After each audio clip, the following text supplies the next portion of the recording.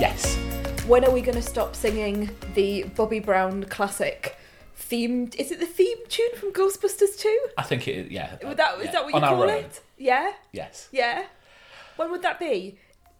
Is it going to be today, the only day that we just sing it constantly around the house? Or could it go into tomorrow or maybe next week? I think it could. Well, I think it's got to rise up the charts to go, so... Should we explain this? Yes.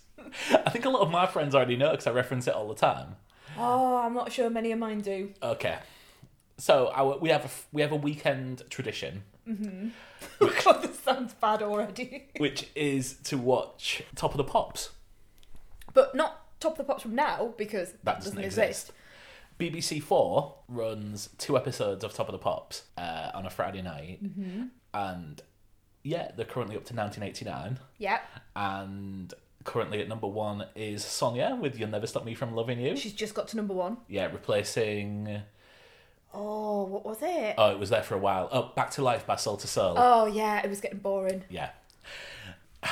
You know, because they do 2 episodes a week, mm-hmm. we are only 2 years, therefore a year, away from Bryan Adams being at number 1 for 16 weeks. I'm so excited. 8 weeks of that. I don't care. It'll be in the studio. They'll show the video. It'll be in the studio again, possibly with a bow and arrow. Then they'll show the video again. I'm up for it. It's a telling sign that we end up fast forwarding songs that have been at number 1 for too long. Remember when I Just Called Say I Love You was number 1 for 8 weeks? You know what? We don't fast forward them though. I think we're quite good. We just go and get a phone out or go and do something else, like pop into the kitchen for a cup of tea and come back. Just, let it just play in the background rather than sit there and watch it religiously like we do with all the others. But yeah, all day we've been singing on our own. Bobby Brown. Get a grip, get a rehearse on pack, step back and then quit. I don't know if that's a word. I don't know what words he's saying, that make... but I know he says something about Vigo. Because...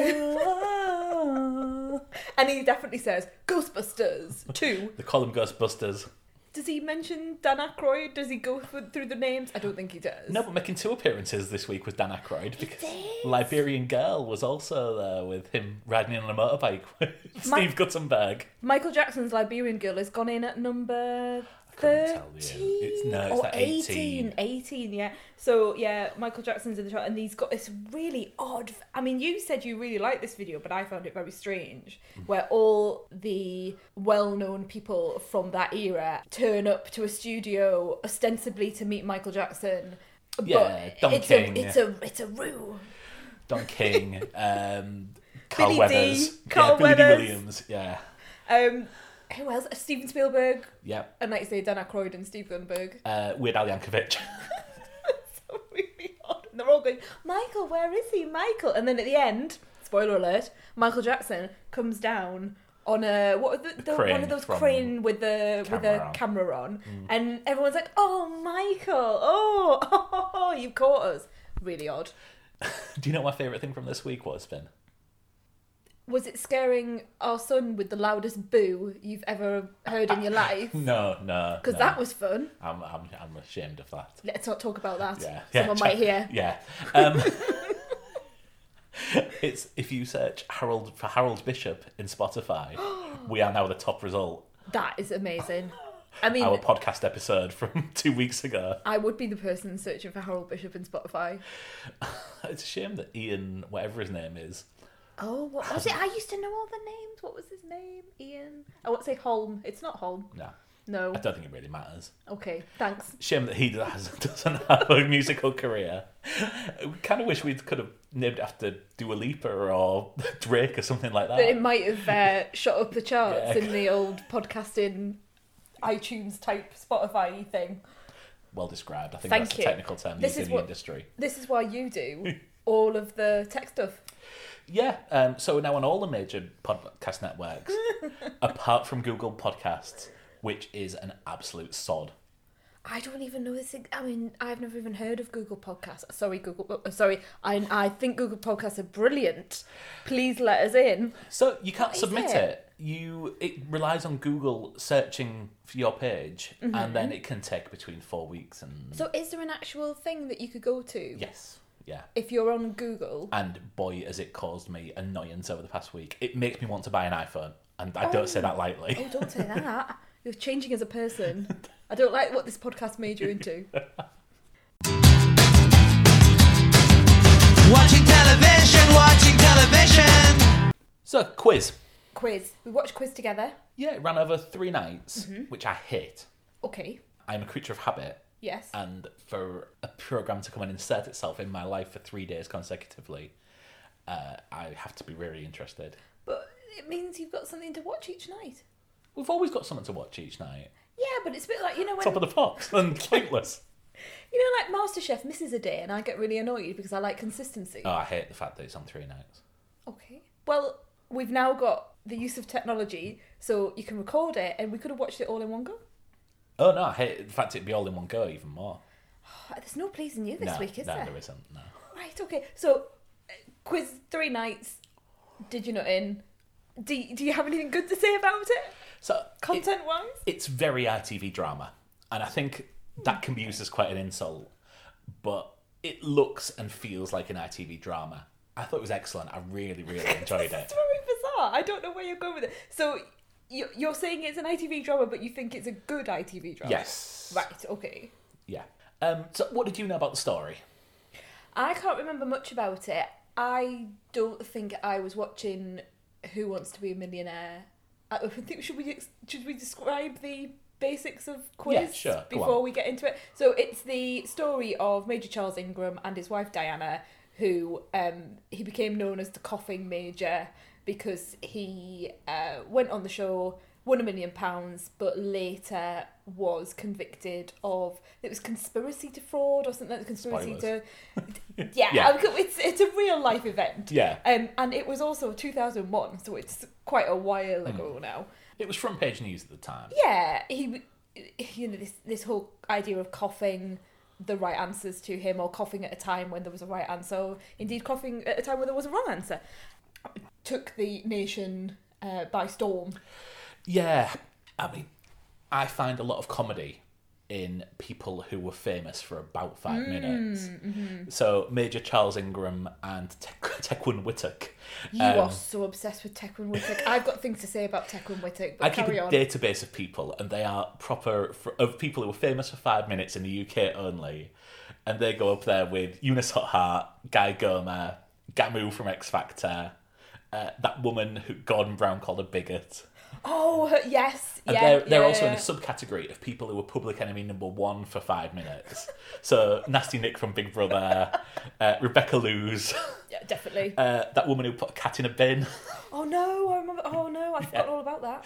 I have them. I think about these two people and the wife probably once every 6 months, and give a little chuckle to myself. So Tequan Whittock was the guy that was supposed to have been coughing at the correct time and giving Charles Ingram clues. And this show makes it ambiguous as to what was going on. It's interesting that, isn't it? Because, like I say, spoilers, he was convicted, but he was convicted in court. You can't hide that. So there was no fear of slander.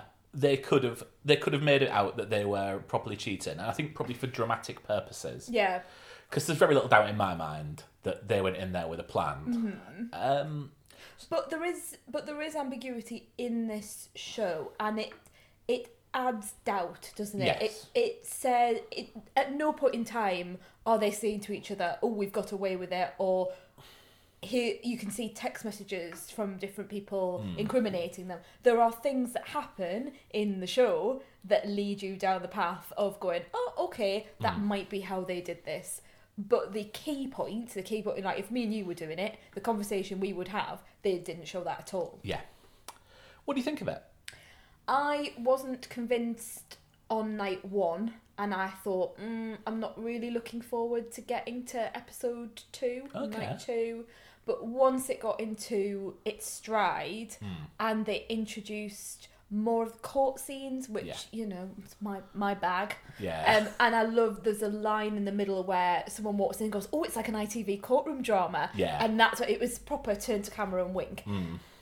And I got the sense of it and the style of it, and that it was very much turned to camera. It felt actually quite theatrical. Like, I can imagine it being on the stage. Okay, yeah. Well, this was an adaptation of a stage play. Oh, is it? Yeah. Oh, I didn't know that. It's funny that. Oh, God. Well, I've really done my research with this one, haven't I? Yeah. But yeah, that's really interesting then, because that's how I felt it was written for stage and then was shown. My favourite, you know this, because I kept turning to you the entire time and going, isn't he brilliant, was Michael Sheen as Chris Tarrant. I'm going to start an argument with you here. I thought so, because you weren't giving me anything every time I turned around and was like, essentially like, you know, doing that really annoying thing you do where you elbow someone and you go, isn't he good, he's really good, isn't he? I thought he was superb. I think there is a fine line between acting and an impression, and I think he took a hop, skip and a jump past that. But he has to be Tarrant. He has to do, and because we know Chris Tarrant. But I think it was a parody of Chris Tarrant. No. I think it was John Culshaw doing it on Chris Moyles back in 1998 or whenever that was. Possibly, but I think it was more nuanced than that. Oh, I think there was very little nuance in there. I didn't see any in there. I think there was more intention. The micro, the tiny little points of the movement, the vocal, you know, just so specific in his way. This wasn't meant to be a show about Tarrant, so I wasn't looking for an acting performance about Chris Tarrant. He needed to be the Chris Tarrant that was on the show. I think it distracted me from the narrative. It took me out of the show. And my suspicion is, and we can't prove this either way, is that if that was anyone other than National Treasure-elect Michael Sheen, everyone would be like, oh, it took me out of the show. But the show in itself is, like we've said, it's not a drama that is a stone cold, factual, almost documentary style drama. It is a wink to camera. It is a turn your head and what's he doing?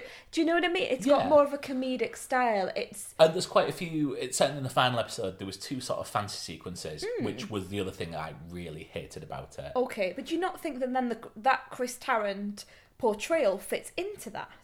Yeah, it fits into And it fits into something that I didn't like. Yeah, okay. I thought that Matthew McFadden was brilliant. Remembering Charles Ingram, he plays him without becoming an impression of him. Okay. I felt he was very similar to his character in Succession, which is another show that we watch but haven't talked about on the podcast. Probably how he's got the job. A slightly pathetic might sound a bit too harsh, but a slightly pathetic character. Yeah. You're gonna have to remind me of the lady's name. Sian Clifford. From Fleabag. Yeah, the sister from Fleabag. Yeah. Who played Diana, his wife. Yes. Yeah, I thought she nailed it. As did the guy who played his brother, which I also don't know the name of. Okay, neither do I. So we're both in the doghouse for that one. Didn't really seem worth it. In total for them. Yeah. They were clearly well-off people.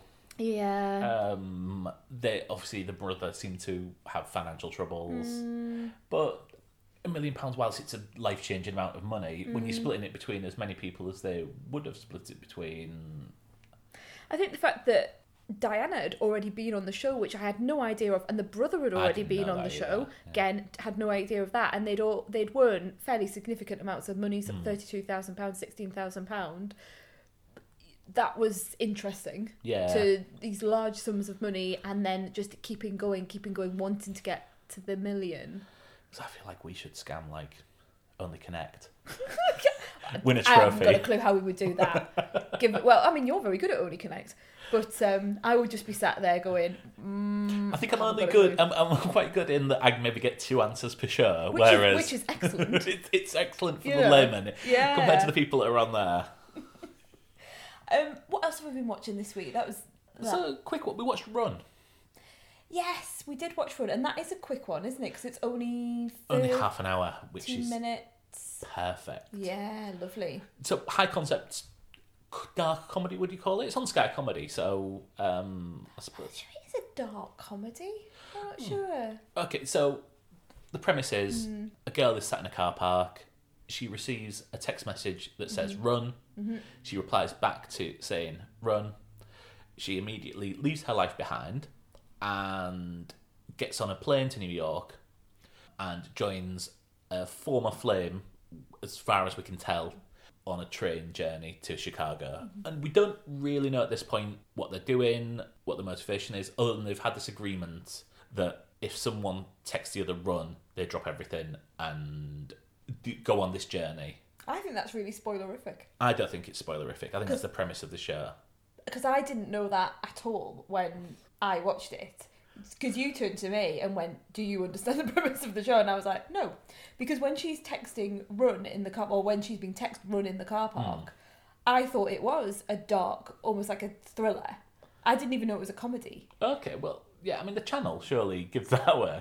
I don't know.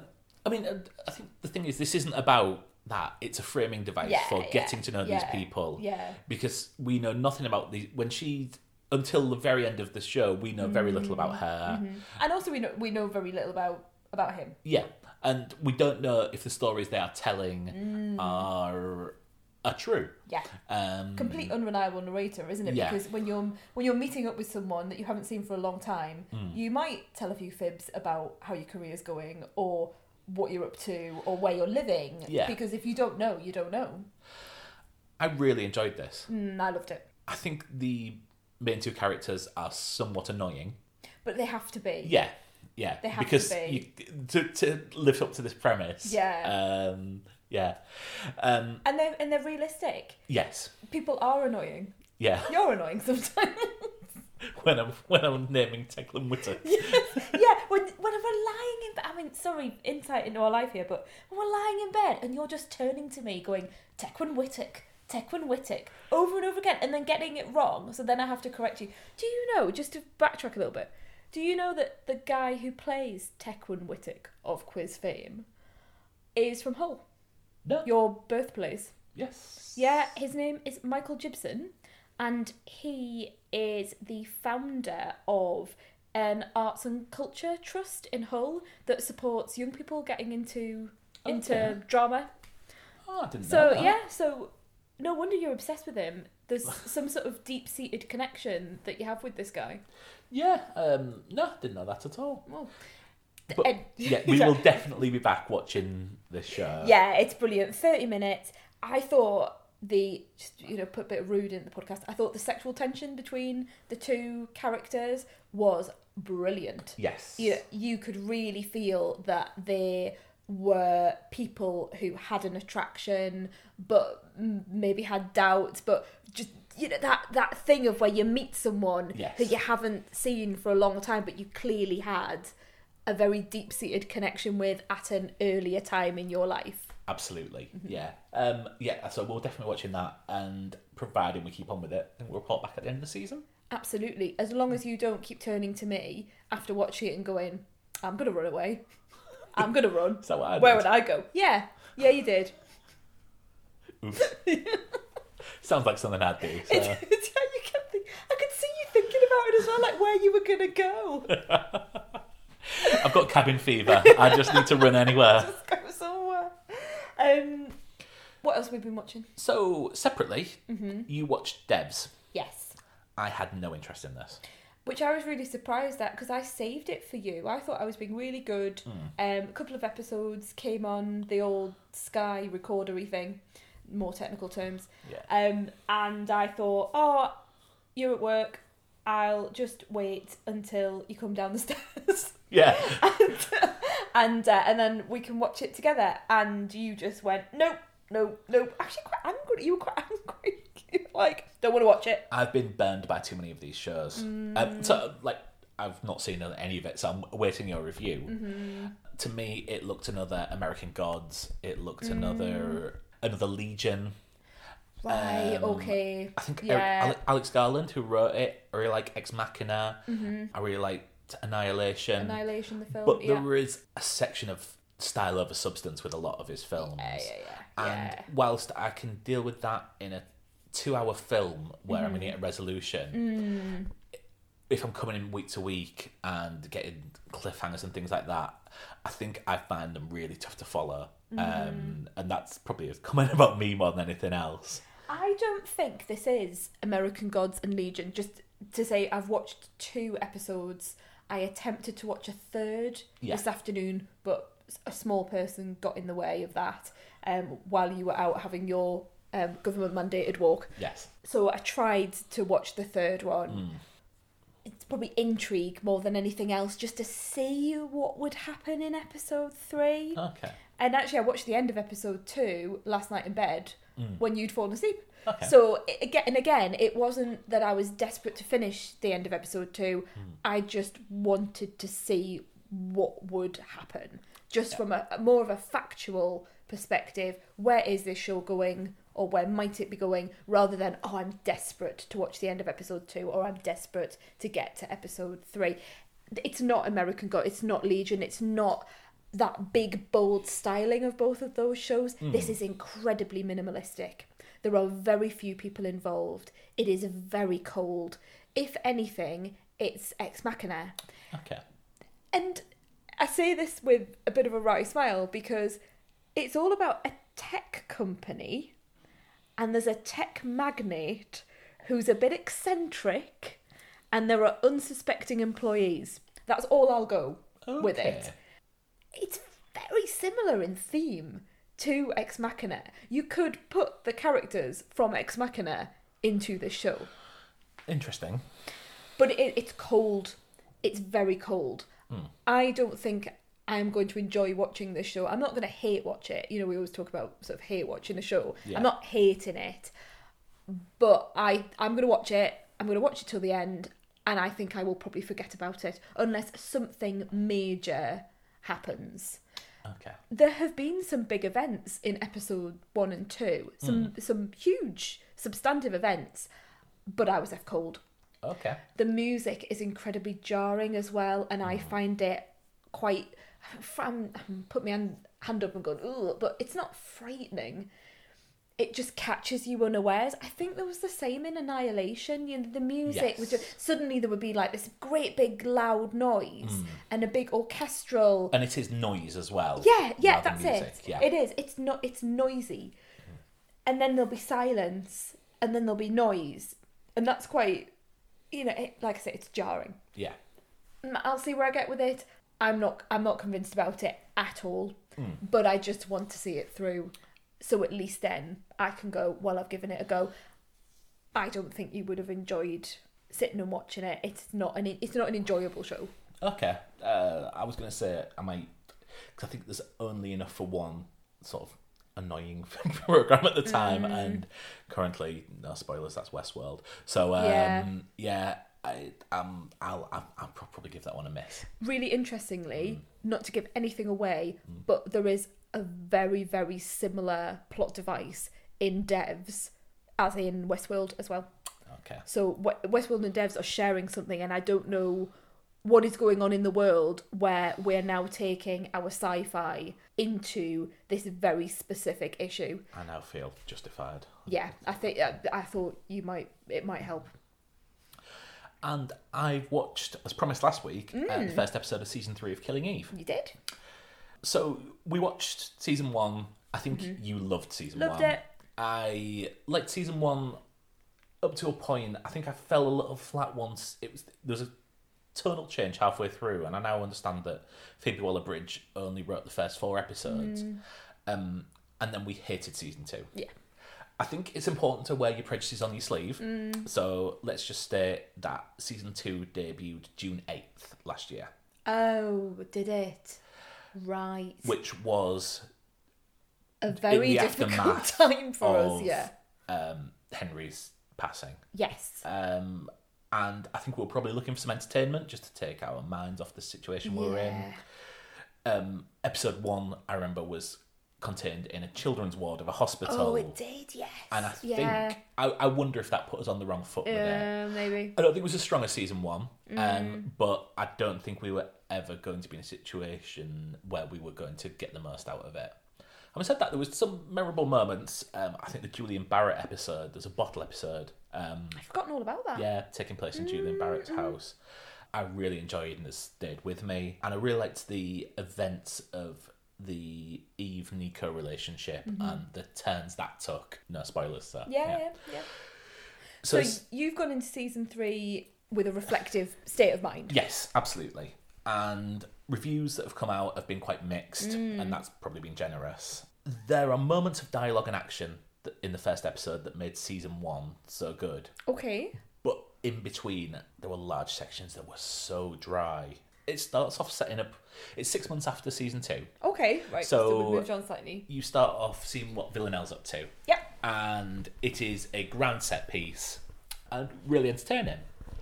Is she wearing fabulous clothes? Yes. There is then a 20 to 25 minute spell that shows where everyone is. Mm-hmm. It starts off with a scene where they are talking about the politics of MI6. It took me 3 attempts to get through it because it's just exposition back to back to back to back. I mean, I'd blake in my ear for 2 of those attempts. Yeah, that doesn't help. And after finishing it, I went back and thought, how long was that scene? Right. And it was 4 minutes. Oh. Which it seemed like maybe 10. It seemed at least double that. Little things that you let go in season 1 and season 2 really put me off. And I think it's just because you don't have the snappy dialogue at points. Villanelle's accent, Jodie Comer, who's a really good actress. It's amazing. It really annoyed me. It hit me like Alexei Smirnoff, Ayers Laking, these... But she's been doing that accent since season 1, so something's amiss. Yeah. The last 10 minutes, it actually picked up. Okay. We had some really good set pieces. Villanelle doing things that she does. Yeah. And Eve is put into an interesting situation. There, I don't think it's supposed to say there's a big event at the end of the first that I didn't expect to happen. Okay. So you were surprised? Yeah. I'm going to go with it. Okay. I might not finish it, or it might finish itself. Yeah, it might take me 6 months to finish it, like season 2 did. But I go into it with an open mind. Let's say. Okay. And we may cover that at the end. I may cover that at the end of the season. If you never hear from this again, I think that speaks volumes. Yeah, we'll know what's happened. Yeah. Well, we've been watching a lot this week, haven't we? There's been a lot of really good stuff on. Yeah. I mean, or a lot of things to have a go of and see, oh, right, okay, that's new. Let's see what it's like. At some point, this is going to dry up, isn't it? Given that they're not making any TV at the minute. Yeah, I know. And actually things like Line of Duty and really big prestige shows, I'm not sure what's going to happen with those shows in the future. I haven't heard anything on the grapevine, but not that I've got. They're going to ring me. They're going to ring me and go, well, Elaine, Line of Duty's put back by 3 months. Your huge contact list we'll in let the you industry. Know. I'll get like a red phone will ring. So come 6 months, we might just be reviewing films and... Right. I'm fine with that. Yeah. I'm fine with that. You know why I'm fine with that? Why? Because it's my date night this week. It certainly is. The future. The polar ice caps have melted, and the Earth lies beneath a watery grave. Those who survived have adapted to a new world. What did you see out there in your 15 lunars? Such as? An end? An end to all this water? You're asking the wrong person.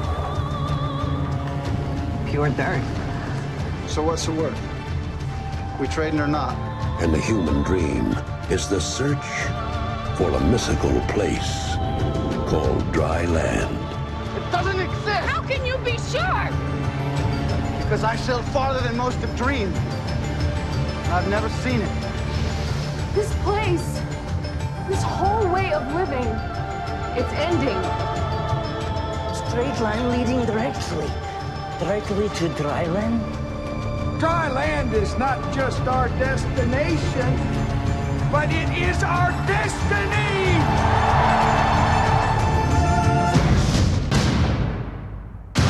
Kevin Costner, Dennis Hopper, Gene Triplehorn.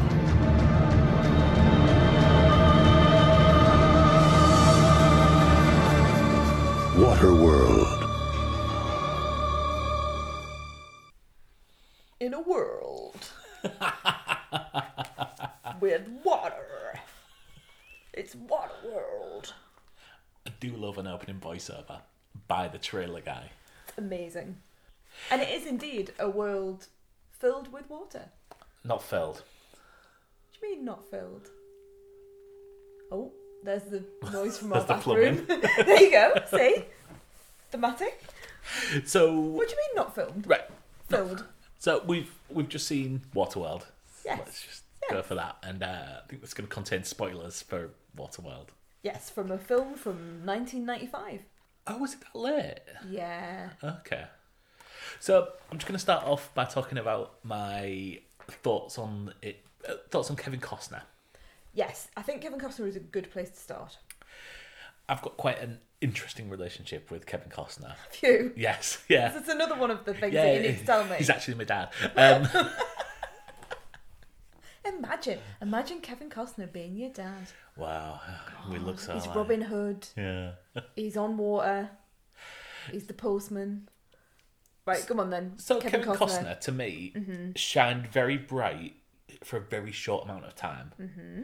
So in my mind, he did Untouchables, Bull Durham, Field of Dreams, Dances with Wolves, Robin Hood, Tin Cup, and Waterworld, and that was him done as a serious movie star. Okay.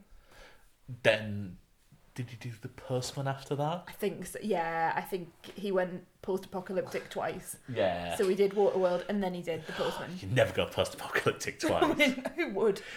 Baseball you can do twice. Of course. I like The Untouchables. I don't dislike Bull Durham. I found Field of Dreams quite boring. We watched Dances with Wolves quite recently. Yeah, we did. And it was all right. I mean, Robin Hood, Prince of Thieves is fun, but he's the least fun thing in it. Yeah, he's agreed. in a different film to everyone else. Oh, I'm not sure. I don't think he is in a different film to everyone else because Christian Slater is still in that film as well. Oh no, I think Christine Slater's having a lovely time. I think no. Many of the Merry Men are in the same film as Kevin Costner. Alan Rickman is just bowls them all over. I think they're all in the same film. Okay, in my mind, it's him taking it very per-faced, whereas everyone else is being all jolly But and merry. he's Robin. He has to be. He can't be like, oh, I'm Robin. He's like, I'm Robin Hood. I'm here to save everyone. He is the savior. Everyone who's had their eyes taken. Oh God, you're obsessed with that. We're going to have to explain that at some point in time because you make reference to it in quite a few of the episodes of the podcast. Let's not do it now. No. Because we might be here for a while. But if you ever hear Mark going, they took my eyes, or my eyes have gone, or anything to do with eyes being taken, that's Mark's little nod to Robin Hood, Prince of Thieves. You claimed it was never said when Your we found out it is. Your favourite bit of that film. It's not, he doesn't say it like that though. Anyway, can we go back to Waterworld? Yeah, okay. Right, so that's your relationship with Kevin Costner. Some good, some not so good. Yeah. I mean, that sums up this film, doesn't it? So, let's start with the positives. The practical effects are amazing. Yes. In a time now where you can do anything with CGI, there is a set-piece raid on a sea station. It's not a space station, is it? But it is meant to look like that, isn't it? It's in a circle and there's water in the middle of it. So it looks like a space station, but on the water. That is brilliant. Mm-hmm. And that's quite early on. Yeah. The film never really peaks beyond that, I think. I'd have preferred that at the end.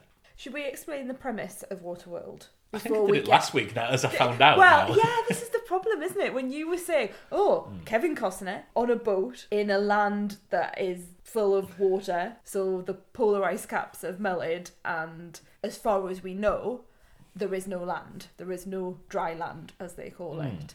And you even knew that he had gills, which was interesting to me. Yeah, we'll come to that. Okay. And you knew there was a girl who had a map.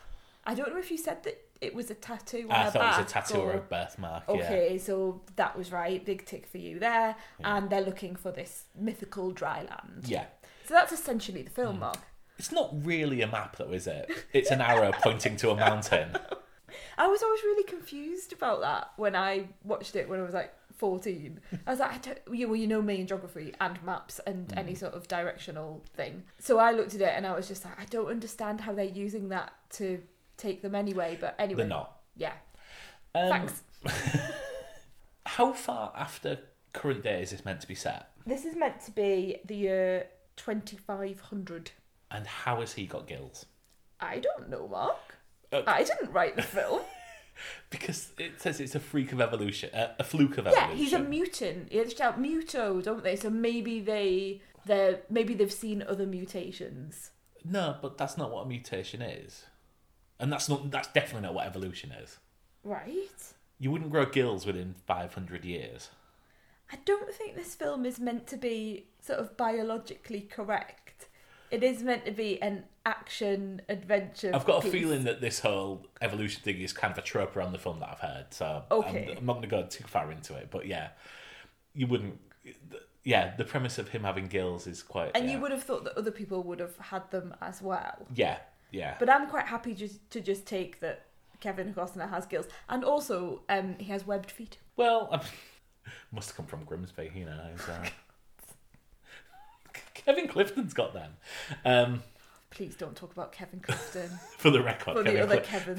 For the record, Kevin Clifton does not have webbed feet. You and Kevin Clifton. Anyway, so that's the premise of the film. Yeah, there are some stunning set pieces. Mm-hmm. There's the early action scene. Mm-hmm. I was really impressed at the scene where he takes her under the water down to the city. So this is the little girl's adopted mum, who's played by Jean Triplehorn. You see, you call her Jeanne. I don't know if it's true. I don't know if that's how you Jean. pronounce it or not. You said it last week, and I was like, Jeanne, and then I thought maybe I'm saying it wrong. I think it's. I think I'm mixing her up in the Jeanne Garofalo. Because they've both got funny names. I think it's Jean. I have listened to quite a few things in order to work out whether it's... And actually, in the trailer, it says Jean Triplehorn. So, okay. So Jean Triplehorn, as we'll now call her... I will now call her. She is looking after a little girl called Enola, who, every time I hear that, I just want to sing Enola Gay. Yeah. So she's looking after Enola, who's the girl with the tattoo, and at one point in time, Kevin Costner takes her down into the sea. Sounds wrong, but he takes her beneath. Into what used to be the cities before the polar ice cap melted. Yeah, so you can see the remains of skyscrapers and even a submarine that's wreckage. There. So, and she doesn't know about that, and he shows her all the dirt that he finds, because she's like, where are you finding this dirt from? It must be from dry land. He's like, well, I've never been to dry land, but I have been beneath the sea.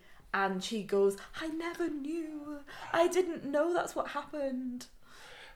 I mean, it's pretty obvious what's happened. Yeah, but, I know. And at some point in time, someone else also says, what did the ancients did something terrible. Yeah. There you go. Yeah, it's a bit Al Gore in a... Yeah, we've got a nice climate change message there. Are we supposed to like Kevin Costner? Because he's a bit of a dickhead. It's bad, isn't it? Yeah. It's really bad. He spends the first half of this film being a proper prick. Yeah, I was getting really quite distressed at certain points. I hadn't remembered just how awful he is. I know there's meant to be like a redemption story, so I know he's on his own. He's called the Mariner. They don't even give him a name, do they? No. They call him the Mariner. He's got his gills. He's a loner. He's really gruff. And he speaks he doesn't do full sentences, so you get the impression he's been by himself quite a lot. So you realise, he's meant to have this story of he meets these two people, Jean Triplehorn and Enola, and we know he's meant to soften, but he is really violent. Yeah. And he throws Enola overboard. He throws her, and she can't swim. Yeah. He then decides to, because he has a bit of a disagreement over her acting in good faith to try and rescue them when they are attacked by the smokers. The smokers and the baddies. Yeah. He chops their hair off. Yeah. In a quite. Yeah. Yeah. Yeah. I was sitting there. This is like really nasty, controlling behaviour. He pimps Jean Triplehorn out. Yeah. And he changes his mind, but he still did it, and it was quite a long time. Yeah, he only changed his mind when he realises that what he's swapping her body for isn't what he wanted. Oh. He almost feels as a bit of a feel when she offers herself to him early on. Yeah, again. Yeah, his hand's ready to cup. My Elaine's problematic corner signal was going off quite a lot at the first part of this film. But Enola draws a picture of the three of them holding hands, and that does a complete 180 character arc. Yeah. And then he's teaching her how to swim. He teaches her how to swim. Yeah. Oh, what a lovely man. Yeah, what a lovely man. Yeah. Yeah, because previous to that, when he meets the guy that he sort of half pimps out Jean Triplehorn to, Yes. that guy, really creepy guy, offers him, I think it's paper or something, or offers him stuff off his boat for 45 minutes with Enola, which... Because he likes to have a chat after. Oh, it's horrible. It's horrible. And I know he's meant to be horrible. And Kevin at the time is like, no, you can't have the child. But here, have this woman who I've only met 5 minutes ago. Why did he take them in the first place?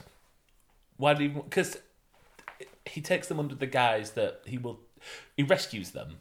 They rescue him. In return, first. He rescues them. Yeah. And so he says, we're going to dry land, but one of you has to leave, and one of you we have to throw overboard because you won't both survive. Yeah. This doesn't make sense because they're not going anywhere. As it turns out, he doesn't know where dry land is. So where is he taking them? I have no idea. Yeah. Okay. Just making sure that, I mean, I've got a note here. Sail to the Rockies. If that doesn't work, sail to the Andes. If that doesn't work, turn west and go to the Himalayas. Just go to the mountains. But they don't know where the mountains are. They don't have any maps, Mark. Why don't they have any maps? They've got Crayolas, so why haven't they got... He's got a National Geographic. Yeah. With Paradise Lost on the front. What? Not the band. How have all maps become... obsolete? Yeah. I don't know. There's only one, and it's on the back of a small child. Again, that's not a map. That is an arrow pointing to a mountain. So, Dennis Hopper, who is having a lovely time. So Dennis Hopper is the Alan Rickman of... Yeah. But, I mean, I say that, and I don't really mean it. I mean... Because Alan Rickman is... Alan Rickman has some nuance to it. Yeah. This is just very, very broad. Yeah, baddie. It's Skeletor. It's Skeletor in He-Man. Yeah. So he eventually kidnaps Enola. Mm-hmm. He eventually kidnaps Enola, takes her off, trying to understand this map. Mm-hmm. That's not a map. Burns down Kevin Costner's boat, and they're so distressed by all this, they fall in love and have a game of hide the fish finger. You can tell that this entire film was written, directed, produced by men. When we watched the credits, there wasn't a single woman credited. And you can tell. This is Fantasyland. Yeah. So, by coincidence, they're rescued by the idiots from the sea station. So these are people that we've met earlier on at the sea station that seemed okay. Yeah. There's an old man who's a bit eccentric. I mean, they did string Kevin Costner up, but as we've proven at this point, Kevin Costner's a prick, so I'm kind of with him on that. And then there's this other guy that was kind of okay. Jeff Capes. Yeah, he did look like Jeff Capes. It's a lot of wrestling. Yeah, there are a lot of people that look like wrestlers because of the way that they're dressed. Yeah. And big hair. Yeah, Dennis Hopper's second in command looks like Triple H as well. Does, yeah. Massive, big blonde hair. And a bit of a big nose. So Kevin Costner finds Dennis Hopper's boat. Mm-hmm. You know what Dennis Hopper's boat is, don't you? Yeah, it's an oil. It's an oil tanker. Yeah, and you know the oil. You know that what it is because it shows the name at the end, and they also call him the Deacon of the D's. Okay, should I have known who this is? So it's the Exxon Valdez. I don't know what the Valdez is. Oh, the Exxon Valdez was it was a big oil spill. It was an oil tanker that was owned by, I think it was the Exxon shipping company or something like that. I mean, being owned by Exxon isn't the biggest stretch, is it? Exxon is an oil company. Right, okay, that makes more sense to me then. But I don't know these things. But it was like millions of gallons of oil was... Okay. Do you not remember that? No, I remember the one later on, but I think it was this must be in the 80s or something like that. Yeah, I think it was sort of like late 80s. I think it was one of the biggest man-made disasters, and I think that's why they're putting it into this film because... Well, if it sank, how is it open sailing? I don't think it sank. I think it just listed. Have you seen what's on the Exxon Valdez though? I mean, there's Bacardi, there's Jack Daniels, there's Black Death vodka. Yeah. Yeah, they were having a lovely time on that. They're called the Smokers because that's smoke. what they do. Yeah. Just constantly. I'm not sure you'd get that in a film nowadays, You do wouldn't. you? You wouldn't. Because at one point in time, Triple H, as we'll now call him, blows smoke into... I nearly called it Ebola. In Nola's face. Like, you would never get someone blowing smoke into a child's One of face. three uses of CGI that I noticed in the film. Oh, right, really? Yeah. Oh, good. A puff of smoke, the monster that comes out for 2 seconds. I forgot about the monster. And a kite that is launched to steer the ship. So Kevin Costner breaks onto the Exxon Valdez. Yes. And takes down loads of pirates. Is that what you're calling them? Well, they are. I mean, they are pirates. Yeah. Rescues Enola and sails off with the help of these idiots from the sea station. The sea station. The people from the sea station have got a copy of the map. Do they? Because they've already done a translation and realised that it's coordinates and worked it against some writing that coincidentally was on the piece of paper that the diddler had with him. The diddler? Yeah. The bad man that was trying to take advantage of the two women on the boat, one being a child? Yes. Is that what you're saying? Yeah. Right, okay, we're calling him the diddler. Yeah. Brilliant. I'm sure that's not his name, but fine. So they have a piece of paper of this map. Right. Why don't you just walk on and go, tell you what, I'll swap air for this. Oh, Mark, I don't know. It's a romp. It's people flying from ropes and jumping into water, and I think you're taking this map a little bit too seriously. Okay, well, maybe if there was more of the romp, then that wouldn't happen. Romp-centric. Oh, I don't think it is. Do you... No. But he's always flying about. He's always coming to the rescue of people in distress, apart from when he's trying to he's take them jumping from plank to plank on his boat. Yeah. Like, I have a note here. Do you know what's not exciting? Sailboats. Sailboats in chases. That one is beautiful, though. I mean, the open water, the beautiful the way that it looks like it's made from scrap, which it would have been if he's, putting it together in this sort of post-apocalyptic world. You're looking at me. It's really not going to set your heartbeat racing, though, is it? I mean, it might for some people, not for you. Have you ever seen like the Olympic sailing? Yes. I mean, there's a reason that's not on Sky Sports. Because it's a boat that looks really pretty in the water, and then the commentator goes, and I can't believe it, the Italians made a huge mistake. And you're like, yeah, Ben Ainsley's cut inside, apparently. Another gold medal. I'm getting a distinct impression about your thoughts on this film. So, I think the big problem with this is, it's Mad Max on water, and Mad Max is more exciting. Yeah. And probably cost about a quarter of what this... Well, even less. And that's the big thing about Waterworld, isn't it? That it was $175 million. Yeah. At the time, it was the most expensive film ever made. You can understand why, because they're, apart from... Oh, it must be hell to shoot. Yeah. It must be absolute hell to shoot. You only have a couple of scenes at the end on dry land. I mean, I think it lost money at the cinemas. It's probably made money back since. It has, yeah. It definitely has now. International sales, when it went on to video, DVD. I mean, it's only just come on Blu-ray last year, July 2019. So really interesting that you talk about it being Mad Max on like jet skis, or Mad Max on water. I hadn't got the Mad Max reference when I watched this back in the 90s because I hadn't seen Mad Max then. Okay. I've now obviously seen Mad Max Fury Road.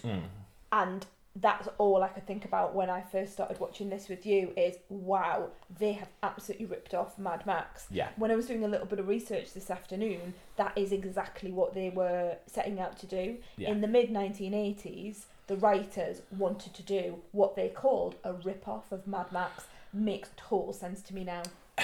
But why make Mad Max and then make it a lot more difficult to film? Well, I think at the time it was only meant to be only $100 million film. Then it became essentially a Jaws, didn't it? Water always gets in the way. It seemed, and virtually every shot on this, apart from the last 5 minutes, at sea. Yeah. And not just off land, actually out in the middle at sea. Yeah. It ran away with itself. Yeah. And it was a troubled shoot. I think now that I'm not 14 and I'm not sort of not getting carried away with the ideas of the film. That's what I think I loved when I was a teenager. I loved the idea of this post-apocalyptic world, the idea that the polar caps had melted, that it was a climate emergency-esque film. It had a message, an environmental message. I love that scene where they went down into the water and saw all those disaster. It's a disaster movie. But now I can see there are huge problems with this film. It seems to me that they've just gone out to make the most ludicrously expensive film ever made. But they didn't do that at the time because it was £100 million budget and it just ramped up and ramped up. And I don't think they set out to do that. I think it just got carried away with itself. It seems to me that they didn't need to make this on water. If this was on land, I mean, it'd be Mad Max, but... Yeah. Does the water add anything to this film?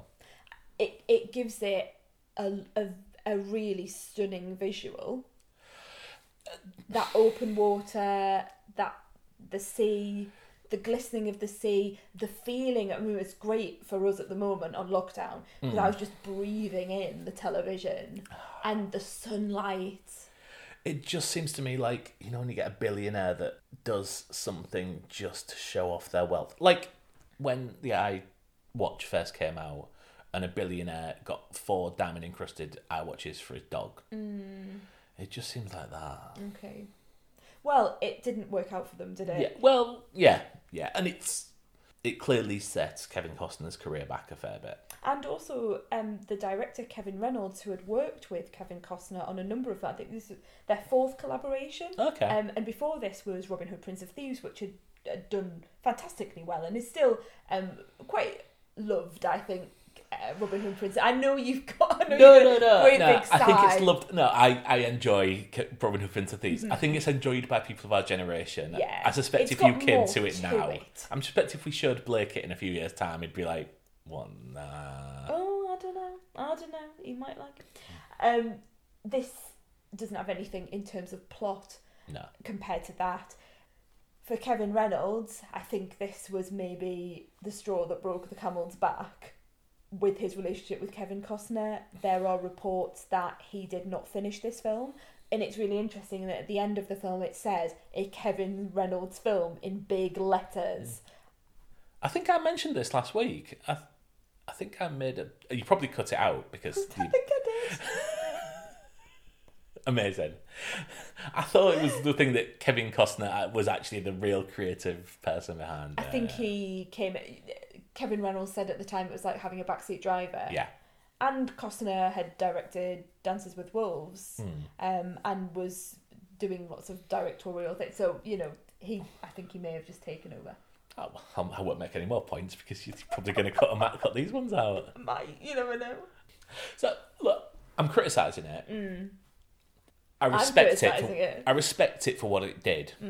I respect it for how it's made. There are some stunning scenes that will stay with me in it. But it didn't work. No. The majority of things in between that did not work. Yeah. I found myself thinking, when is this going to end? Yeah. I got a little bit bored at certain points. Really interesting coming back to this as an adult. Yeah, I can understand that. Yeah, I was actually going to say I'm really sorry for making you watch this. No, I don't think it's that bad. It's That's not. why I was going bad. to say that, but I don't think it's that bad. I think it's an interesting one for you to see and for you to then have a discussion with me about, because now we can talk about it. It's more interesting than it is good. Yeah, it's more. I suppose it's the film that was the most expensive at the time, so that's what it's got going for it. Would I have said let's watch Waterworld if that hadn't have happened? I don't know. Probably wouldn't have. I probably would have forgotten about it. People would have forgotten about it, I think. Yeah. But because it's got that tag on it. So Mark, let's put our cards on the table. What would you give this for the enjoyment factor? Right. This isn't a good film. But there are good bits in it. And I'm probably going to give it the benefit of the doubt. And I'm going to give it a 3-star. Really? Yeah. Even I wouldn't give it a 3, and I really wanted to watch it. It's never bad to look at. It's sometimes boring. But and it makes no sense. Yeah, but I mean, there's a lot of films from the 90s don't make any sense, I guess. The big action scene raised up from a 2. That is one of the best action scenes I've ever seen. Practical wise. Yeah. You know, you could do that with CG now, but what's the... But it wouldn't have the feeling and the depth and the heft and the and people the falling fingerprints into the water. and Okay. That just touches a 3 for me. Okay. I'm quite shocked. I might change my mind tomorrow. Might just record Fair enough. 2 and we'll just overlay it over. The editing. But yeah, so next week. Okay. I'm excited. Okay. So we're going to watch a film that this week is 10 years old. Oh, so where are we now? We're 2020. Yeah. So that would be 2010. Came out the 14th of April 2010. 2010. That's quite nearby. Right. What do you know about Cemetery Junction? Oh, is there something to do with Ricky Gervais? It's written and directed by Ricky Gervais and Stephen Merchant. Oh, okay. Which is another reason we're watching it, because next week I'll be doing a review of the second season, or the start of the second season of Afterlife. Right, so have you been thinking about Ricky Gervais? Yeah. Is that why there's a tie-in? Yeah. Okay. So, cool. Synergy. Do you know anything else about it? Nothing. I mean, I knew there was a Ricky Gervais connection, kind of. I've just guessed at that. You're not a huge fan of Ricky Gervais. It's hard. I find him difficult as a person. Yeah. I agree with a lot of his views. I'm not necessarily a fan of the way that he puts those views forwards. I mean, I just kind of wish that he sometimes, said his mind a bit more. Yeah. He's just a little bit too abrasive for me, but I don't know whether that's just me being a bit sort of rolly-eye and, This is, since The Office, this is the least Ricky Gervais thing he's done. Okay. I love this film. I saw it in the cinema. I've seen it since. We own it on Blu-ray. Clearly... Fantastic, because we had to rent Waterworld. Yeah, see. How much did we pay for Waterworld? £3.50. £3.50. Yeah.